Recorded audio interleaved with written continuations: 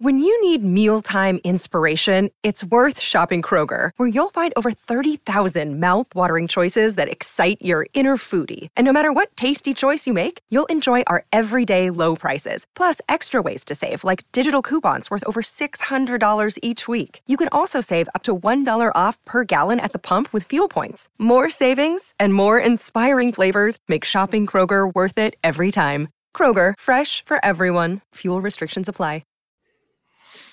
Welcome back. It is the post-game edition of the Blue Horseshoe Pod. Colts lose to the Chargers 20-3, fall to 4-10-1 in the season. As always, make sure you're downloading and subscribing to the Blue Horseshoe Pod, because we have a lot of fun topics here going forward that are not really game specific, because it's not a lot of joy and fun things talking when it comes to this team.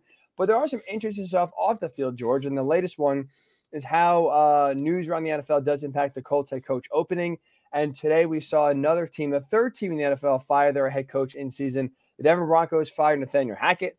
That one-year experiment is now over. And so now the Broncos, Panthers, and Colts are the three teams we know for sure will be looking for a head coach this offseason. And a name already thrown out there by Albert Breer that said there was, a connection. Maybe that name was, he heard some rumblings, even go back to before Nathaniel Hackett was fired last week. That name being tossed around in the Denver circles, Jim Harbaugh. Clearly, that's a name that's, Colts fans know very well. Jim Irsay knows very well, and that's a name that's going to be rumored for this job. But I got to ask, if you're Jim Harbaugh and you can kind of are choosing between the two, Colts and the Broncos, I think there's easily pros and cons for both. If I'm Jim, I'll say this, George, I wonder if you agree or not. I actually kind of think the Colts are a little bit more attractive. Now, the main thing is how you view Russell Wilson. I will say this, I still think Russell Wilson can be saved. Like, this year has just been an absolute train wreck. And for anyone that, we'll say, wasted their Christmas day watching him play on Sunday against the Rams, you saw how far he has gone from his Seahawk days when he was kind of throwing the deep ball. But if you still believe there's talent there and you can be the guy to rein Russ in, we'll say, then I would change my mind and say, the Broncos are a better team, because then you have the quarterback. If you think you can fix them, okay, you have a good defense, you got the quarterback, and you should be ready to go. Where obviously you're looking at the Colts team doesn't have a quarterback. But if you don't trust Russ and you look at that 5-year, $245 million extension that's about to kick in as well, not even, I think, in 2 years from now, because he had 2 years left in his deal. So you have like 7 years left to Russell Wilson. If you don't think you can fix him, or you're questioning, you're on the fence about if he's actually can be the guy or not, I mean, it's better to have a clean slate with the Colts than it would be to go to a guy that's heavily compensated there for a long time. And it's going to take a lot to try to move off of him, either in the short term. There's going to be a lot of patience needed to ride out that contract if you don't want to trade him and you don't have that money. You don't have a lot of draft capital either. You gave a lot of that up to get him, at least in the short term. You don't have a lot of draft capital, and then you're going to have a little bit of cap hit too there. There's going to be some pain there too. So, I think those are two things that are definitely going to count against the Broncos as coaches go in there. But I do think it comes down to what your feeling is on Russell Wilson. If you believe, like you said, that he can be saved and you can get him back to playing at a high level, then you're going to look at that defense and feel like you could win some games. It's a tough division too. I think that's another thing that needs to be brought in there. You got the Chargers are not going anywhere. You've got the Chiefs, obviously, who remain one of the best teams in the league. You got to find a way to pass those two right away. And who knows? The Raiders have shown a little bit of life, the last few weeks. So maybe they're also upwardly mobile. It's not going to be the easiest division to walk into and win. It's not like you're going into the NFC South and there's no winning teams, or even here in the AFC South where there's no winning teams. I think obviously Jacksonville would be a team that you would look at that's on the rise and is, potentially going to be somebody you're going to have to fight with for the next few years. But I think I'd rather do that than fight with Patrick Mahomes and Andy Reid. I mean, if I had to choose my opponent, so I think the two things, if I'm Jim Harbaugh, the two things that I'm looking at would be, how do I feel about this quarterback class? Do I feel like with the Colts with the top 5 pick, do I feel like there's a rookie in there or more than one rookie? Because again, if you don't have the number 1 overall pick, you don't really get to choose that guy. So do you feel good? Because I think you could, at number 5, you could say they're going to get one of Bryce Young, Will Levis, or CJ Stroud. If you feel good about all 3 of those guys, or you can win with all 3 of those guys, or you feel confident that they can get in position to get one of them specifically, then I think you feel good about this job, because you could obviously build that guy, and like we were talking about, you can work with him from day one, and that's the best way these things work in the NFL, when a head coach and a quarterback come in pretty much together. It's very rare, but it seems like those are really the best kind of situations, especially if that head coach really believes in that quarterback. But the other part of this is the Jim Irsay factor. Do you feel like whatever's gone on with him in the past couple of months is more of a passing kind of a thing, a few moments of frustration coming out, temporary madness, so to speak? Or do you feel like he's kind of in a spiral of his own? If you feel like there's not stability in that ownership spot, I think every head coaching candidate is going to have to weigh that. And those are the two factors for all of them, honestly. How do you feel about this quarterback class, and do you think you can win with one of these rookies? And then more importantly, honestly, is the ownership question. Do you feel like there's stability there? There has been for almost all of his reign, but I think these last couple of months are going to give people pause. And I think you're gonna want answers there. Now, I think Harbaugh's in a situation more than most of the other candidates who come in here to get some really good answers, because he can get them directly from the owner, because there's a relationship there already, but also the people that he knows in the building. I'm sure he can do his reconnaissance here pretty quickly, pretty easily, and find out why things have gone the way they have, because he's been here before. And a lot of guys, who work around Jim Irsay, who work in the equipment room, who work in some of the other offices, were here when he was here. There's obviously a lot of changes, but there's also people that he could talk to, who still are very plugged into this franchise. So that to me are the two big things. In general, I think you would lean a little towards the Colts, because you've got better draft capital, you've got a better cap situation. But again, I think a lot of that comes down to your feelings on this particular quarterback draft class, and then your feelings on the stability of the owner right now. And when it comes to ownership, obviously the Walton Penner group buying the Broncos a few months ago, it's like we have no idea what they are. Right? They are total wild cards. All we know is that they have a ton of money, and that they seemingly are not shy to spend it when you fire a head coach 15 games into a brand new deal. But it's like, you are right. Like, Irsay can lean for the most part on the majority of his tenure and say, hey, look, I've been hands off. This is a one-off sort of thing. But that's a good point. I didn't think about that with Harbaugh kind of doing its own recon. Like, I think we'll know how also attractive this Colts job is, and how potential candidates view Irsay's decision-making and actions this past year, where if Harbaugh is interested in, they're going through the interview process, and this is seemingly, there's mutual interest on both sides, that's obviously clearly a really good sign. If this is one of those quick things where he's not getting an interview, really kind of brushing off the Colts pretty fast, also on the flip side, that kind of goes to show you this is one of those do not touch jobs if you're, the prominent head coach, which is clearly kind of showing you that Jim Harbaugh kind of learned. Jim Irsay, this is kind of more what we've seen this year, probably more of Jim Irsay moving forward here, which is, again, we've hit a lot of worst case scenarios in this pod, George, the last few segments. And that's another one right there to the top of the list. If you tell me worst case scenario, if Jim Irsay is going to kind of lean more towards this year's Jim Irsay going forward compared to, let's say, the last 20 years, 25 years, where for the most part he's been a big fan when it comes to actually touching the business and actually having an impact. He's been, for the most part, letting the people he hire do the work for him. Mm-hmm. Yeah, no, there's no question. And I like we said last week when we kind of touched on this subject a little bit, I think it's something we're going to get an answer to very, very quickly.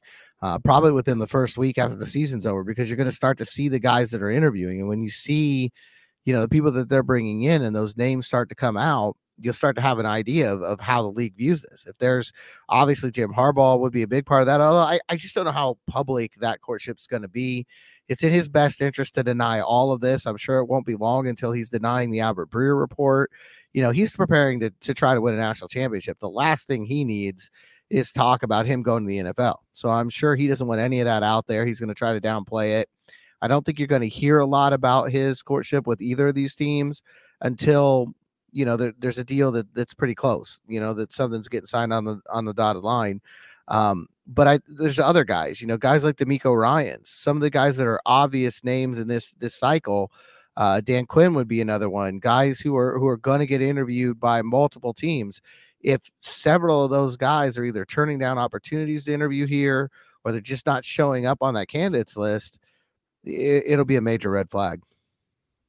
And speaking of, other candidates outside of just Jim Harbaugh as well, especially because this game is specific since obviously it was against the Chargers and they got a playoff spot. I think it's fair to say probably Brandon Staley's job is safe, which if you look at Sean Payton and now there's another report that he's, aligning an all-star coaching staff together, I still think it's going to be the Colts. But you look around, I mean, there was a report this week that the three teams he's interested in, or last week, Rams, Chargers, Saints. Well, I don't think Sean McVay's retiring. And if he doesn't, he's not getting that job. It looks like Brandon Staley is going to be the head coach of the Chargers, at least for next year. Saints are a mess. So it's like if you're Sean Payton and you really want to come back to coaching and you don't want to sit out another year, well, there's not as any. You're not a Russell Wilson fan, let's say. There's not a lot of places you're going to go that you kind of be a good spot for you. And I'm just going to point this out, George. It could just be fat fingers on Twitter, which has happened plenty of times, and people have, blamed getting hacked and other things. Someone did tweet at Sean Payton during the Charger game tonight. Fix it, Sean, please. A Colts fan tweeted that. And Sean Payton liked it. Now, I saw that. So I don't, take that for what you will. We've seen plenty of social media interesting interactions that never come to fruition. But again, if you're Sean, you look around the landscape. If we want to, kind of end this pod on a positive note, George, again, I think, again, you talk about going back to the Broncos-Colts comparison, the Chargers now kind of playing their way out of the possible head coach game. Like, there may not be as many openings as we think, and there may not be as many attractive openings for a guy in Sean Payton if he's desperate to get back. The Colts are, I will say, looking better, a little bit better and better, partly because of elimination, but hey, we'll take it. It's going to really be interesting to see, because I think right now there's 3 jobs open. If the numbers hold up, if it's a normal year, there's going to be at least 3 more, and it'll be interesting to see who those 3 are. There's always a couple of surprises in there. So we'll see how it plays out. I wouldn't count out Sean Payton just sitting out the year. I know that's the way it was with John Gruden, with almost a decade, maybe more than that. I think he's in a unique position to be really, really picky. I don't think he by any means has to choose a job in this cycle. And if I was him, I frankly wouldn't. If I had a 3-job list and none of those 3 jobs open up, just sit back and wait, see how things go for Brandon Staley next year, see how things go for Sean McVay. I think he's in a really good position that way, where he can just kind of sit back and kind of survey the landscape. That being said, if I'm Jim Irsay, and I'm willing to write a big check, I'll give him a call. I'll see. I think if you're going to cast a wide net, the way Irsay has said he is, you've at least got to check in. You've at least got to, and I know there was interest in the past. I mean, there was, I want to say 2016, a flirtation there that was reported, and then Peyton ended up getting an extension with the Saints. But I think the biggest hurdle here is what's going to be required, not just the money when you're already paying Frank Reich not to coach your team. It's going to be probably tough to come up with the money for Sean Payton, but you've got to give draft capital to the Saints to get him back. There's not, whoever hires him is going to owe compensation in New Orleans. And I think the rebuild right now is steep enough here that that's something the Colts might not be interested in doing. But I think your point is also right too. Like, you got to reach out. Like, I don't think, again, even with just kind of joking before, and maybe, the Colts are now looking prettier because there's less and less places around and open.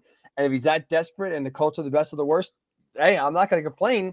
He's head coach next year. But you're like, whether you actually think Sean Payton is realistic, and I would probably say he's not realistic, but you still have to give him a call. Like I said, you still have to just do your due diligence, at least throw the offer out there, make it known that, hey, look, we tried, it didn't work, but fine. But you can't just sit there and go through a head coaching search that's like Jeff Saturday, maybe Jim Harbaugh and 2 or 3 other guys that, haven't really heard of before, and not give Sean Payton a call. You got to just see what he's going to do. But it's going to be interesting because, like I said, each and every week now that head coaching hot seat meter, if you will, continues to kind of fluctuate. Kyler Murray, we'll see what Cliff Kingsbury, kind of him tearing his ACL last week, how that impacts if Cliff is fired or, reported maybe even wants to walk away. How attractive, if attractive, that Cardinals job is with Kyler out maybe all of next year. So it's really interesting that, this head coach hot seat and how a head coach carousel is going to be fascinating to watch. Like I said, probably will double in size from 3 to 6 or 7, or there may be a surprise or 2, but it's definitely going to be unpredictable, and it's definitely kind of steal a line from Aaron Rodgers and the pod here, George. Kind of breaking in the Colts' favor a little bit. You know, you're starting to get at least a few teams maybe bowing out that were kind of borderline a few weeks ago of will their coach be fired or not, that were attractive destinations, now starting to break towards their coach will be back, which is obviously a good sign for the Colts for sure. So that'll do it for this edition of the Blue Horseshoe Pod. Again, the Colts fall to the Chargers 20-3 to only 2 more games to go. That is for sure at 4-10-1 as they race to as high in the draft board as they possibly could get. Right now sitting there at number 5, which is, hey, so far so good. Still a little more to climb for sure, but they are in prime position to make a move to maybe get their franchise quarterback come April. So keep an eye on that. We will be back midweek to kind of still break some things down and see what else Jim Irsay say this week, George. You know, I'm sure he won't be quiet. I'm sure he'll be talking to someone. So they'll, in a season that's been filled with Colts drama seemingly almost every day, every week, I'm sure there'll be something for us to break down next time we talk to you. So make sure you're downloading and subscribing to the Blue Horseshoe Pod, wherever you get your podcast. Make sure you follow George on Twitter at GM Bremer. You can check me out at Ryan_Hickey and the number 3. We'll talk to you later this week right here on the Blue Horseshoe Pod.